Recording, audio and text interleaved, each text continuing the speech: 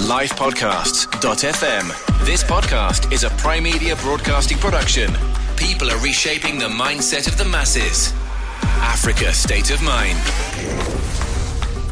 On this episode of Africa State of Mind, we have British-Nigerian news anchor at CNN International Zain Asher. She anchors CNN Newsroom. Zain touched on the ignorance some people have about Africa. I have been asked whether there are cars in Africa. I've been asked whether or not, people on the continent at all speak any English. And I just feel as though there is still some work to be done. She told us about how she dealt with discrimination and prejudice as a youngster. You must never, ever internalize other people's lack of faith in you. That is the key to life. Zain's mother sent her to Nigeria at the age of 8. She shared some of her experience when she moved back to Nigeria for the first time. It was such a great watershed moment in my upbringing because I really, for the first time, was exposed to who I was. Zain, a new mother, joined CNN as a business correspondent based in New York City. We start the conversation where she talks about her upbringing. I grew up in a single-parent family. My dad passed away when I was very young. And so for my mom, for a long time, she was very keen to expose us to different cultures, different backgrounds, that sort of thing. And obviously, being Igbo, being Nigerian, she didn't want us to just be raised in the Western world and not know who we were. Yeah. So when I was about 10, from 9, 10, this is the early 90s, my mom sent me back to live in Nigeria, and she sent me back by myself. So my sister was there already, and she was, she must have been like 4 or 5 years old. And we lived with my grandparents, and I probably only saw my mom maybe once in about a year and a half, maybe 2 years. But it was such a great watershed moment in my upbringing because I really, for the first time, was exposed to who I was. And having experienced being bullied in the UK, having experienced being at times one of the only black people in class, it was the first time where I really could walk into a classroom and see everybody else that looked like me. I had gone through, I remember when I was in the UK, every Wednesday we would have swimming lessons. This is when I was in elementary school. We'd have swimming lessons, and I remember entering the swimming pool, and I was the only black girl in the class, and as the minute I put my foot in the water, the other children would scream and cry because they thought that if I entered the pool, the water would turn brown. Oh my gosh. So, so I, having experienced that, and not understanding, what was wrong with being different and what was wrong with being of a different race and that kind of bullying, being able to go back to Nigeria and understand who I truly was, to be able to look into the mirror and see my soul was just such a transformative part of my life, just in terms of confidence and confidence building and just knowing my roots. It was a wonderful thing that my mom did for us. Sure. Before I even get onto just, obviously the huge cultural differences being in Nigeria and being in the UK, I'm really fascinated by this whole, just you experiencing that as a 10-year-old or you experiencing that as a young child. And it seemed from the way that you describe your mother that she was very much, she must have spoken a lot of, she must have been motivating you a lot. What sort of things did she say each time you had to deal with that sort of racism while you were a child?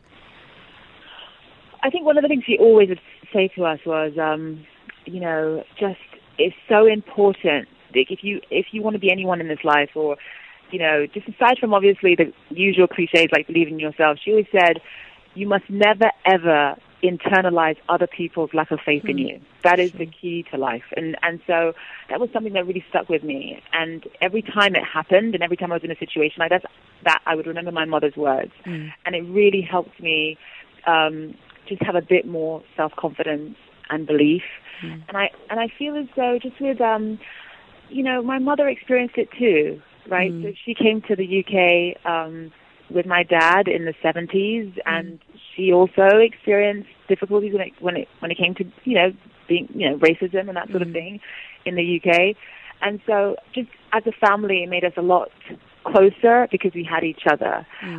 But the real turning point was my mom just trying to expose us to different backgrounds and different cultures and that sort of thing, and just teaching us to really believe in ourselves. And also, when you don't really have that many friends when you're growing up, it means you have more time to put into your studies. Yes, yeah. And that's what my mom really she really honed in on that. I have a typical strict Nigerian mother, and that's what she was focused on a lot of the times when we were growing up.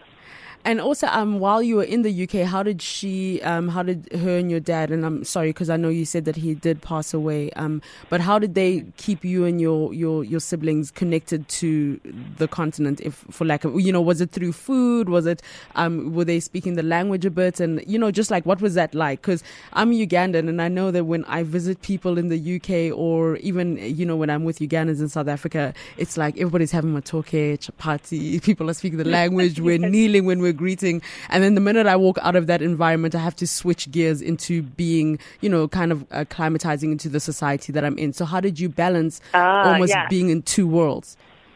Yeah, so my dad passed away when I was 5. So there's a lot that, I don't remember in terms of, unfortunately, in terms of just what he did, but we were always going to Nigerian parties. Nice. There was always, obviously in the UK, there's a really strong, thriving Nigerian community. Yeah. And so, they have these, what my mom used to call these Enugu State Women's Association, where people from Enugu State, which is where we're from the eastern part of Nigeria, would meet once a week, and they would throw these parties, and your kids would get to know their kids.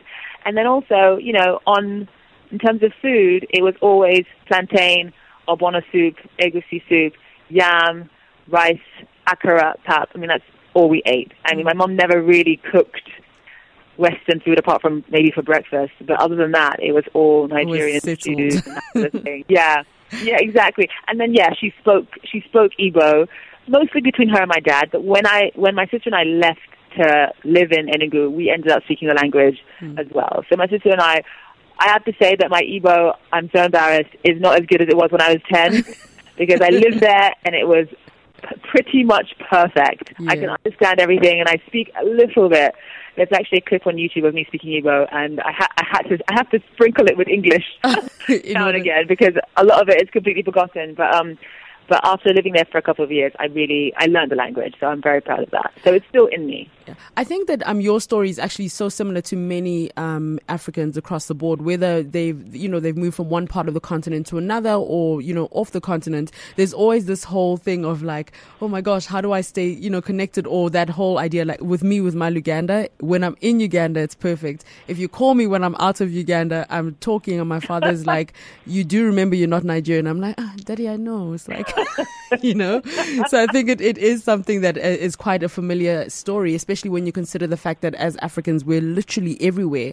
But I think what's so beautiful is, especially at this point in history, everybody's embracing the fact that they're African. It's just a moment of pride. Why would you, because you being based in the States, do you see the world as seeing Africa almost as the next kind of, the center point, if I can use that term? I have to say, just being in New York, it's mixed. Because among certain people who are really well-traveled and cultured and enlightened, I think you're absolutely right. They understand that Africa has always been a bright spot, but it's only now that the world is sort of catching up and realizing it, and where they're beginning to sort of celebrate a lot of Nigerian artists, be it Lupita, obviously she's in the mainstream, and then you have Chimamanda Ngozi Adichie, who in the United States, her books are really loved and admired. But I also have to be honest, I do still spot certain degrees of ignorance as well. I have been asked whether there are cars in Africa. I've been asked whether or not, people on the continent at all speak any English. And I just feel as though there is still some work to be done because by and large, the coverage, especially written coverage when it comes to Africa, is negative because that's what people are used to. That is what sells. And I think we need to really reinforce the positive stories that are told. I think that, obviously I work for CNN, but one thing I will say, even if I didn't work for CNN, I will say that CNN has done a really good job of using its feature programming to highlight the positive stories out of Africa, be it Inside Africa, be it African Voices. I don't see that much of that in other media outlets that are non-African. I mean, obviously the BBC does as well, so I do commend them. But by and large, there's still some degree, there are still some sparks of ignorance out there when it comes to the continent. So there is still work to be done. I don't want people to think, we've done it, we've shown that we are, a continent of sort of thriving, hardworking young people that are keen to get ahead and keen to put ourselves to work. I mean, there are plenty of people who really don't know that much about the continent, and what they do know is actually negative. So I think that it's still important that we roll up our sleeves and still continue to do the work. And Zain, also in your TED talk, you mentioned something about specializing. So, and the whole art of preparing before the opportunity even arises, which I thought was just something I'd also like to kind of engage with you with, simply because I think on one hand, obviously we sit in a place where everybody's so excited about the future and everybody's, they really think that everything is going to start happening. But on the other hand, I do to a degree feel that people in general, there's not, everybody kind of waits for the opportunity to arise and then to start doing the work. Just in case people haven't actually heard you narrate that part of your preparation and getting into CNN, would you be able to share that with the listeners? Oh, yeah, absolutely. So it's a fundamental belief that, I've always had. I learned it from my brother, but also from my mother as well. And that is, you have to prepare for success. You don't prepare for failure, you prepare for success. And that means you have to trust that that, whether you believe in God or the universe or some kind of higher power, that your opportunity, that window is going to come for you sooner or later. And the only thing you have to do, really, your only job, is to make sure that when that time comes, and that time could come in 2 weeks, it could come in 1 year, it could come in 5 years. When that time comes, you are 100% ready for it. And so, what I've learned from other people really is that oftentimes they don't necessarily have faith that opportunity is going to come. So they don't bother preparing. And then if the opportunity does come, they don't have enough time to prepare. They haven't put in all the, because you can't, it's hard to sort of scramble and prepare overnight. And so sometimes they end up missing the key opportunity. Whereas if you spend your time preparing as if you believe that the opportunity is going to come one day, and you make sure that you are ready, then when the opportunity does come, you are 10 times more likely to succeed. And so for me, that was really all about, I always wanted to work at CNN. And that has been my mantra for a long time, just preparing for that moment to come. And when it came to getting into CNN, I knew that I would have a better chance if I specialized in something. I'd studied, all the different anchors and news presenters at CNN, and I knew that every single person who had made it into CNN in a relatively short amount of time, usually had some kind of specialty. So it was either business news or they specialized in politics. If you just do general news, unfortunately a lot of people can do that. So there's no real way of you being able to stand out. So I thought to myself, okay, listen, I didn't grow up in the United States, so in terms of U.S. politics, that's something that might take a lot of work to really understand. But with business news, which is universal, doesn't matter where you grow up, that is something that, I did a little bit, as a teenager. I studied economics at A-level, so I had the real sort of basics laid out for me. It's something that I've always been interested in. So I thought, okay, if one day I get an opportunity at CNN, how can I make sure that I'm ready? If one day I get a job interview, what can I do now? This was in 2011, or 2010, 2011-ish. What can I do to be ready? And so at that time, I was working as a freelance reporter at this tiny little news station called News 12. And during my spare time, I spent all of my time studying and learning business news. I would go to the library constantly. You won't find me in a club or a bar now anyway, but back then, definitely not. Yeah. I was always either at home, in the library, just studying, because I knew that if that opportunity came, I couldn't let myself down by missing it. Mm. So I studied, and then I applied for a job to work as a print reporter at this tiny magazine, Money Magazine. It's not that tiny, but it's definitely not international. And so I thought that by all of that, if an opportunity came to me, I would be ready, because through the magazine, I was learning as I was reporting.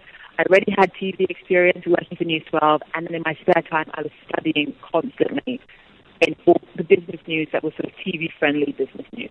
Mm. And so one day, to cut a long story short, I happened to meet an executive at CNN, and it turned out by pure chance that he worked in the business unit at CNN, and he was looking for a reporter.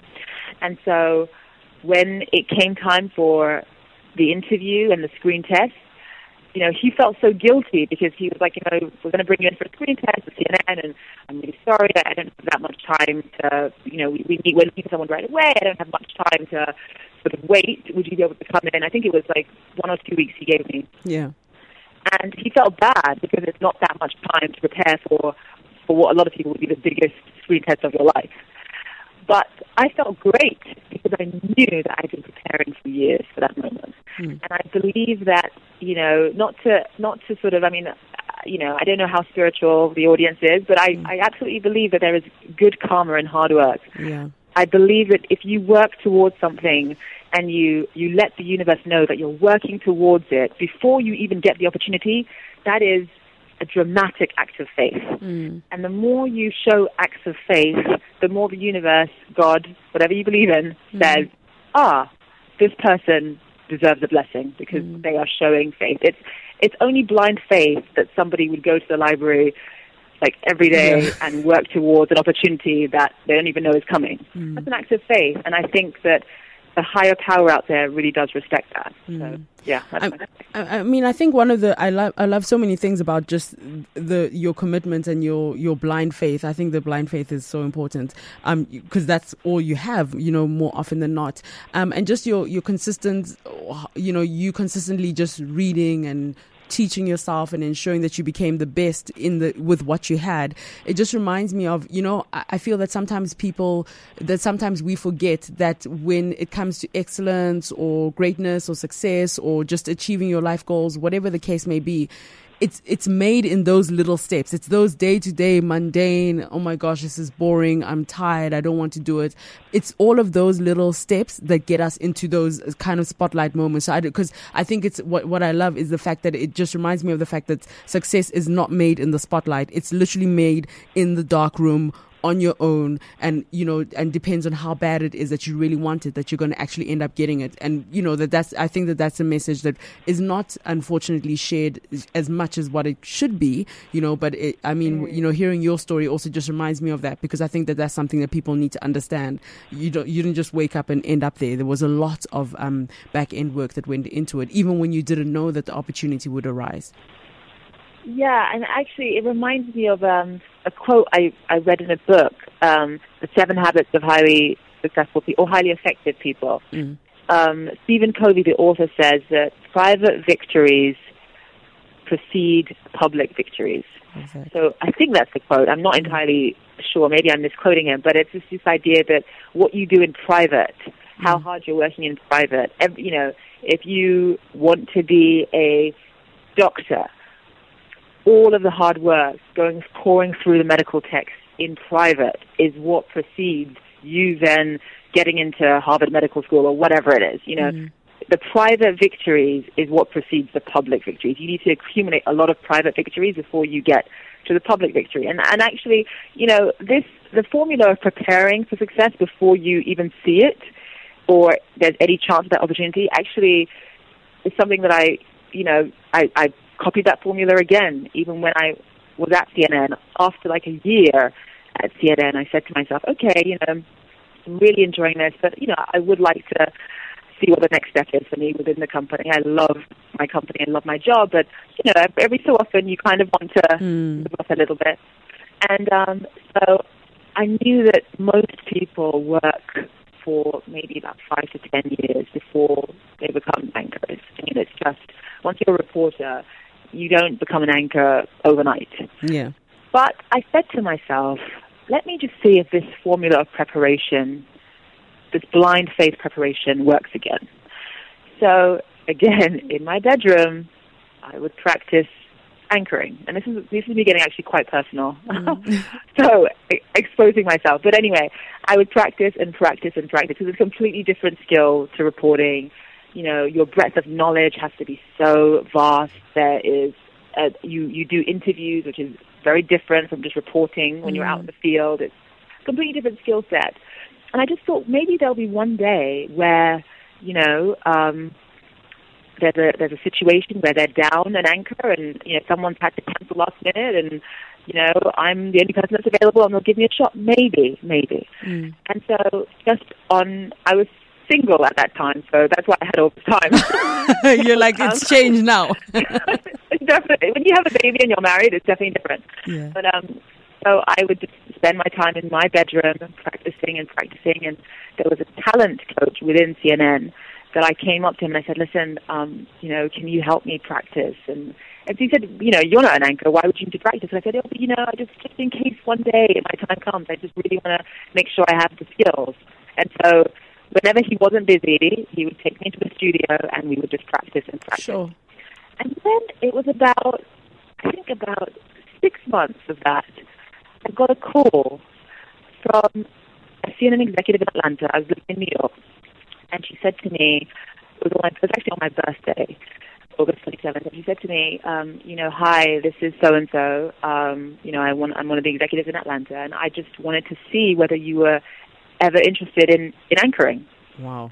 And I was like, oh my goodness, yes. And she said, would you be willing to move to our headquarters in Atlanta if you get the job, if you, we bring you an audition and you get the job, would you be willing to move? I said, absolutely. And it turned out that CNN had extended their overnight programming. They didn't really have overnight programming before that point, and they were looking for young, new people to audition for a job. And I knew that just based on what had happened to me previously with preparing for success, that I knew that I sent the universe, God, a higher power, a sign that I wanted this, and that I had that faith, and that, it was going to work out my way. And it did. And so within the fastest amount of time that I've ever experienced, I think it was like 1.5 years of being a reporter at CNN, I then became an anchor.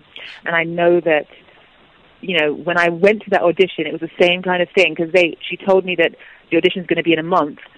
And then she called me and said, oh, no, I'm really sorry. We're going to have to fly you out to Atlanta in a week. We need to find someone right away. And she again apologized and I'm so sorry. I know you haven't had time to prepare. It's exactly the same situation that happened to me with the business news situation. And then went out to Atlanta, and I knew that I'd been preparing for months because, I just had that faith, and then I got the job. So it's been twice now that I've learned this lesson. So, yeah, definitely prepare for success well before it's even anywhere on the horizon. I'm quite literally going to take that advice, quite literally, because I think that, sorry. I'm trying to separate my excitedness about hearing this and talking to you, trying to be all serious, but in my heart, I'm like, okay, that's a nugget. I'm definitely running with that. Now, Zain, if we can maybe focus just a little bit with regards to Nigeria, obviously because you're a Niger babe. So I saw an interview online where you literally where a stat had been mentioned, I don't know if that has changed since then, about how 1 in every 4 kidnappings happen in the world happens in Nigeria. And I mean, I think for a large part, a lot of people are aware of this happening in the Rivers State area because of the oil and everything and so forth. But it really seems like it's quite intense, and you've actually had a personal family experience where that is concerned, if you could possibly share that. Yeah, it was my uncle. This was many years ago, who experienced kidnapping. And so, yes, I mean, listen, it's so tricky to me because as a Nigerian, I want to get out the positive stories out there about the continent. without dwelling too much on the negative. But yes, listen, kidnappings are a problem. You know, it's something that, I did that story about Nigeria and what happened to my uncle around the time of the missing girls, and that's when people were really sort of taking a close look at the country and saying, you know, how is this possible that these young innocent girls, teenagers, could be taken from a boarding school? And that wasn't the first time. That may have been the most sort of publicized mass kidnapping on the continent, but that by all means was not the first, and it was not the last. And so, for me, it was such a difficult situation because it was something that was very personal, and I needed to address that personal aspect of what could have happened to my uncle. Fortunately, he was released, but you know, the fact that he was kidnapped, and also having to report on the missing girls and figure out why my country allowed this to happen, and why did it take international pressure from the United States and the UK to really shine a spotlight on this within the country. So, I mean, listen, Nigeria, beautiful country, will always be my home. I don't just mean my home because it's where my parents are from. It's my home just in terms of where my soul feels at peace. I love my country 100%. But there are issues that need to be worked on, especially when it comes to security, and especially when it comes to the security of not just people who are from there, but also foreigners as well. And so I hope that, obviously, you know, Buhari's been re-elected, and I hope that's one thing that he does continue to address. I mean, one of the things that you said that kind of stood out in your previous answer was about wanting to get as many positive stories out about Nigeria and the continent as possible. And I really think that that's so good, because it's so much easier. I think in general, it's so easy to speak negative, and people will kind of, you know, gravitate towards the negative news and the bad headline and the bad story.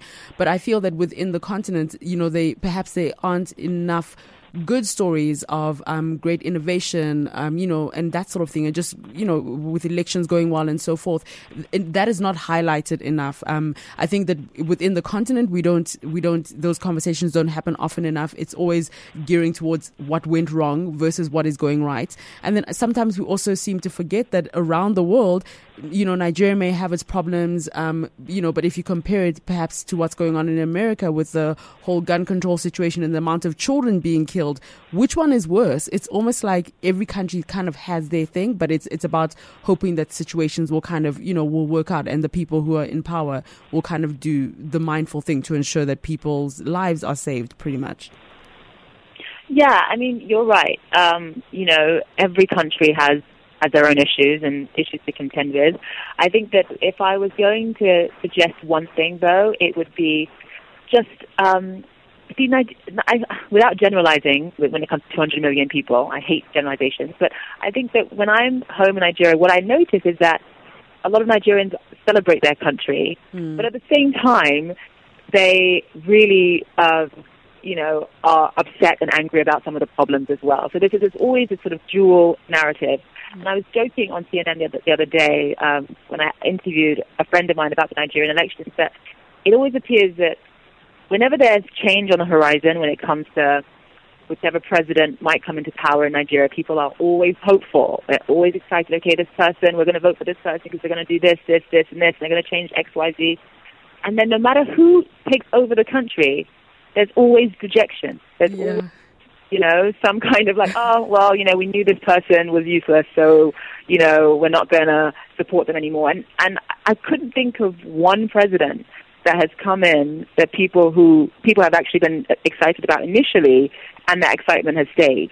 You know, I feel as though, like, no matter who takes over the country, oftentimes people then unfortunately resort to negativity and focusing on the problems. Nigeria is a country that has so much potential, so much, I mean, the level of resourcefulness. I mean, it's not just about Nigerians within Nigeria.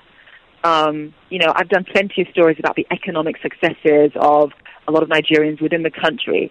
You know, now we're having the first smartphone built in Nigeria, all of the whole policies surrounding Made in Nigeria, that Buhari campaign has really taken off, etc. But it's also Nigerians outside of the country as well. Like it was 3 years in a row where Nigerians, I think it was 3 teenagers in 2016, 2015, and 2017 made international headlines because they got into all 8 Ivy League schools. What?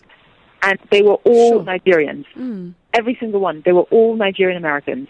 And you think about the fact that the first black senator in Italy is a Nigerian. You think about the fact that the first black MP of Poland is also Nigerian. I mean, there's so much to celebrate. I'm not just talking about Nigerians because I'm from there. Obviously, there are so many other countries on the continent, so many other countries on the continent that are doing amazing things as well. And that's what I want.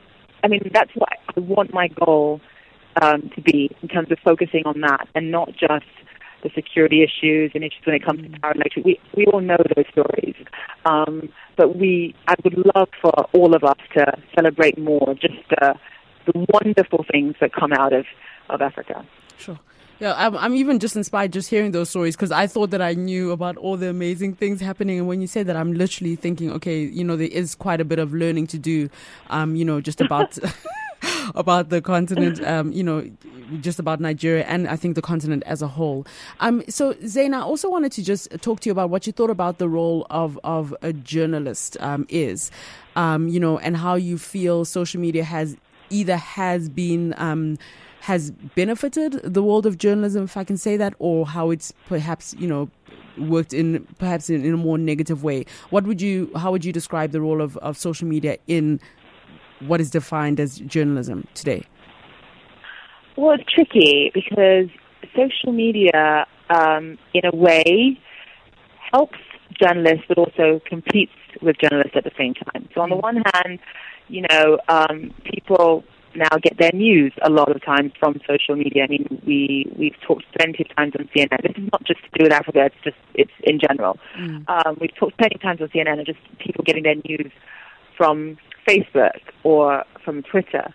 But the problem with that is that it makes our job in a way harder because, yes, people are getting more informed, and I welcome that, but oftentimes the type of information and the accuracy of the information that we get from social media is problematic. Oftentimes it's skewed towards some kind of political slant or political bias because, especially in a place that is as divided as America, people search for news that already validates their point of view. Yeah. So they either go to a partisan newspaper or they go to social media where their own sort of circle of friends are putting up, information that validates what they already believe. So they stay in their own silo, their own bubble. And as a result, they don't necessarily expand their worldview. They don't expand their intellect. They're not sort of crossing cultural boundaries and thinking about things in a new way, which is what the purpose of. That's part of my role as a news anchor and as a journalist on CNN is to make people think about things differently, think about things that they never really thought about. And so you have social media that is kind of competing at the same time with certain news outlets, but at the same time making our job harder because then we have to correct what people have learned on social media. And then they think, this is what's happening in the United States with the whole fake news, this whole hashtag fake news, etc., that's targeted predominantly, I think, at CNN, but a lot of other media outlets as well. So people are so used to being in their own bubble on social media that then when they see CNN or another news outlet that doesn't necessarily agree with them or doesn't reflect back to them what they already believe, they think, oh, well, that's fake news. We don't believe that. So I think that social media, as much as it's changed the world in a positive light, I can think of so many positive social media stories just in terms of the way it bridges communities together. But at the same time, I think when it comes to journalism, I think it's made things a lot more complicated. So, what one life event, if you were to pick one, do you think has changed or influenced your life in the most significant way? What one life event? Life experience of yours, has kind of changed. Well, I think that in the most positive way possible. It would be living in Nigeria because that was my experience in terms of connecting with myself and understanding who I am. It's interesting when you see in America like protests about racial bias, etc. I go back to Nigeria, I don't have to tell anyone that Black Lives Matter. I don't have to worry that I'm going to be discriminated against. One of the earliest memories I have was when I got accepted into Oxford. My mother told me that there, on my grandparents' street in Enugu, that people had like a little street party to celebrate. And I was so touched because that was the first time in my life that I had ever experienced people who I'd never met, people who I'd never spoken to, people who I'd never even shaken hands with, being genuinely happy to see me succeed. Sure. And that is why I say that Nigeria, just in terms of, it's not just my home because, my parents were born in Enugu. It's my home in terms of my soul. It's where my soul is genuinely at peace. It's where the sunlight of my spirit can actually truly shine. So just having experienced living in Nigeria, I just think that I would be a completely different person if I'd never gone back to Nigeria at such a young age. And not only did I go back at the age of 10, but I continued going back every year after that. Yeah. And it just influenced so much of who I am and my personality and my belief system as well. It made me a lot more spiritual, a lot more grounded, and a lot more appreciative, and centered. And I would say the second, obviously, is,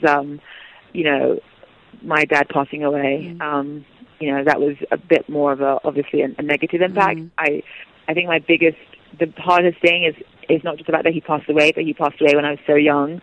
My sister wasn't born when my dad passed away. She was still in the stomach. My mom was pregnant with her at the time. And so for her, she never got to meet him. She never heard the sound of his voice other than through old VHS tapes and stuff, videos of old baptisms and christenings and that kind of thing.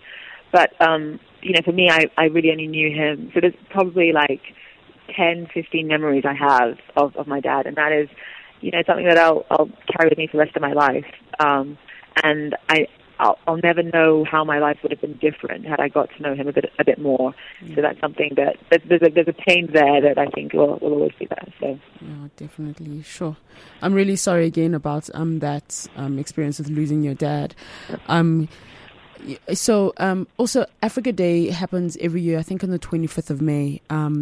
And I think it's similar kind of to what happens in America with Black History Month. But for you, what do you think about months or days and such, about them celebrating particular people? So what are your thoughts around Africa Day? Do you think it's something that's of importance or not? Or have you even actually heard of it? Because some people just kind of have not even really heard of it. No, I've heard of it. I think that it is something that's important. I think that it's something that I personally would love to be more involved with, especially on CNN in terms of showcasing the continent.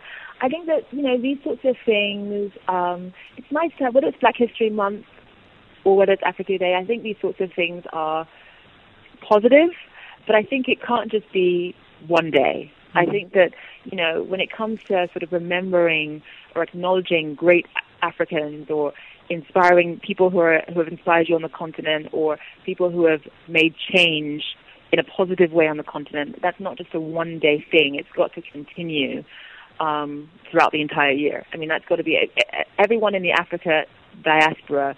That is our job, especially if we live outside of the continent. We have to make sure that, as I was saying earlier, that the stories surrounding the continent that get showcased on an international stage continue to be positive and uplifting ones, which is difficult to do because I think that, I noticed that people, when you try to share positive stories about Africa, oftentimes people who are not African, their eyes glaze over. Yes. Interested because they can't really relate to it. They don't. That's not the side of Africa that they understand or they're used to. And so I think we just have to continue fighting, and eventually they will get used to it. And eventually it will be the norm to hear positive stories about Africans who are achieving things that have never been done before and that sort of thing. So, yes, I'm all for Africa Day, I'm all for Black History Month, but it shouldn't just be, a frozen time, one day or 1 month event on your calendar. It has to continue. It's got to really influence the mindset of people who are talking about Africa on a daily basis. And now you're based in New York, if I'm correct, right? Yes. Okay. So the term.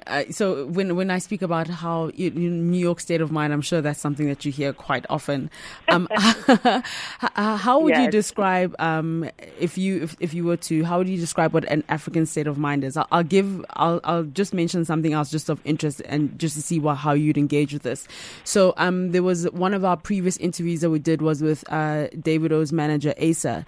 And he literally said, that, if you can make it in Lagos, you can make it anywhere. He said the difference between Lagos and New York is that in New York, and the difference between Lagos and New York is the fact that New York has a structure and Lagos doesn't. So he says to me, $1 million.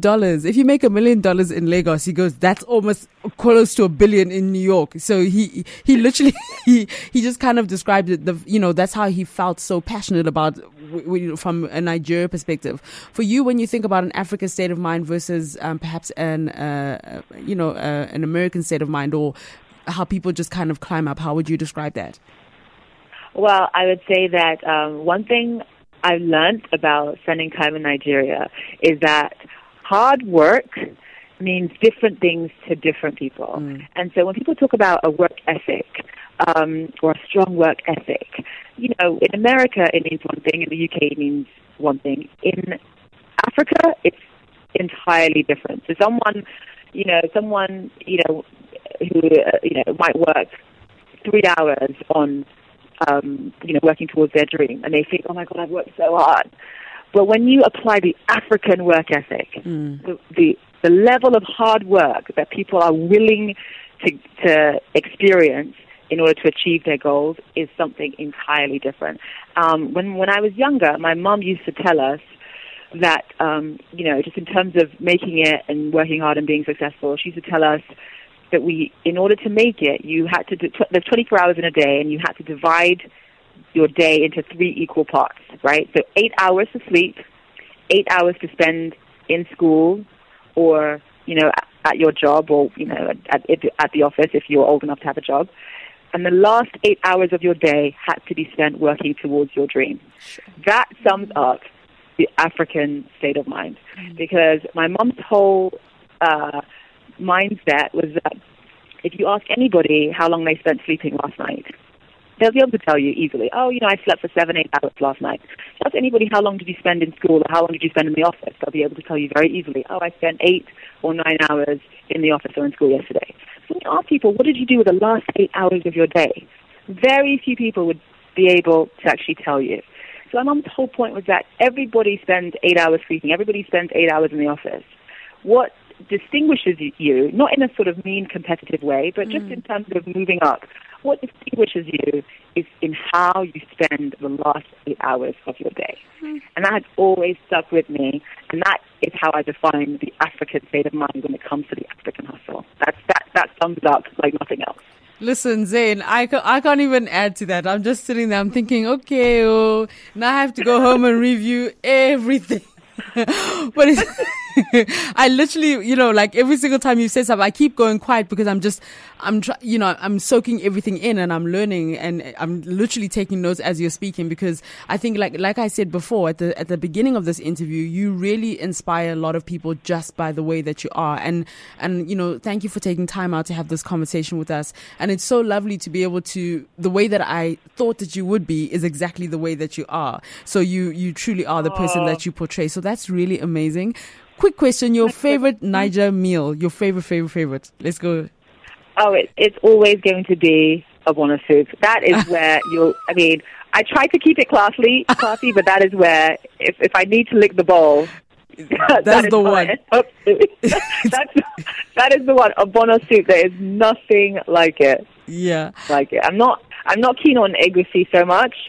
When I was younger, my siblings and I used to actually, to avoid finishing our food when it was egusi, we would take it and we would shove the gari and egusi into our pockets. So my mom thought that we had finished the food. I know, and we hadn't. But abono, that is the one for me. So. And then for you, the jollof rice that you like the most. I had to ask the question just because, I can't leave it. Funny. I know. So of course Nigeria makes the best jollof rice in the world, right? Of course. But sorry, and just real quick, because obviously, I mean, when Richard Quest was in Nigeria, and then the minister, Muhammad Lai, I think it was, he, the answer that he gave, and everybody was like, no, he was trying to say that jollof rice started in Senegal, but Nigeria, it's great and everything. You sitting in the States, what were you thinking when that news first broke? I mean, you must have been... I actually watched it live because I was sitting in the studio. I was sitting in Richard's studio just in case his shot went down. Yes. And I would take over the show. And so I was waiting and I was listening intently because, Richard always likes to ask a nice little funny question towards the end. Yeah. And when he said that, I just knew that. I told all the producers in the studio, I was like, listen, guys, this is going to be a viral moment in Nigeria. Yeah. They didn't understand because obviously they're mostly American and British. Yeah. But, Nigerians are so proud of their culture that you cannot mention another country doing anything better while you're in Nigeria talking about Nigeria and you are a Nigerian yourself. No way. Yeah. So it was unfortunate. I think he's tried to walk it back, and I think I do understand why. I think maybe he may have been confused. I'm gonna give him the benefit of the doubt. I'm gonna try to give him the benefit of the doubt, but I knew that he was not gonna. That was years ago. It was literally I think it was 2 or 3 years ago. Yeah. And or maybe 2 years ago. And people still talk about it. So, I get asked that question a lot. Yeah. Poor guy. I know. I feel sorry for him. I was in Port Harcourt, and we were on a palm oil plant, and the security that was traveling with us the entire time, they never spoke. You know what I mean? They kind of were they didn't even look at you. They didn't speak or anything. And then at one moment, everybody was having lunch, on one of the different plantations. And then I literally made a comment about the jollof rice, and the security guard, who did not ever speak, he literally opened his mouth and started speaking, and everybody kind of looked and they were shocked. They said he has spoken. I'm like, I think it's a jollof rice conversation. And from then on, I actually had won a friend. So that is how deep jollof rice goes in terms of the culture and identity of Nigeria. But Zain, I could speak to you forever. We're looking forward to seeing all the other awesome things that you do. Definitely Nigeria and the whole of the continent is behind you 100%, God, so thank you. Yeah, and hopefully you enjoy this whole new chapter in your life, marriage and your baby and everything. So we're looking forward to just seeing everything else that comes out from your side, because I'm pretty sure that you're preparing for something. I'm pretty sure. You probably don't want to share it. But when it happens, I'm going to say, listen, Zain is my girl, and she told me. So I knew that on the 28th of February, 2019, she had been preparing for this. So we'll check in on you in 6 months. So funny. Oh my God, that's so funny. Well, I'm really enjoying just sort of being, when you have a family, everything changes, the perspective changes, and you do slow down a little bit. So my priority really is my son, and so but I'm looking forward to seeing what else God has for me, and I'm sure He has great things for you and for everybody who's listening as well. Everybody who's listening, I just send out blessings to everybody. Oh, amen. I receive that. Oh. Head to lifepodcasts.fm to find out more on the positive changes people are making on the continent in Africa's State of Mind. Subscribe to this podcast at lifepodcasts.fm or on your favorite podcast app. Subscribing to a live podcast is free.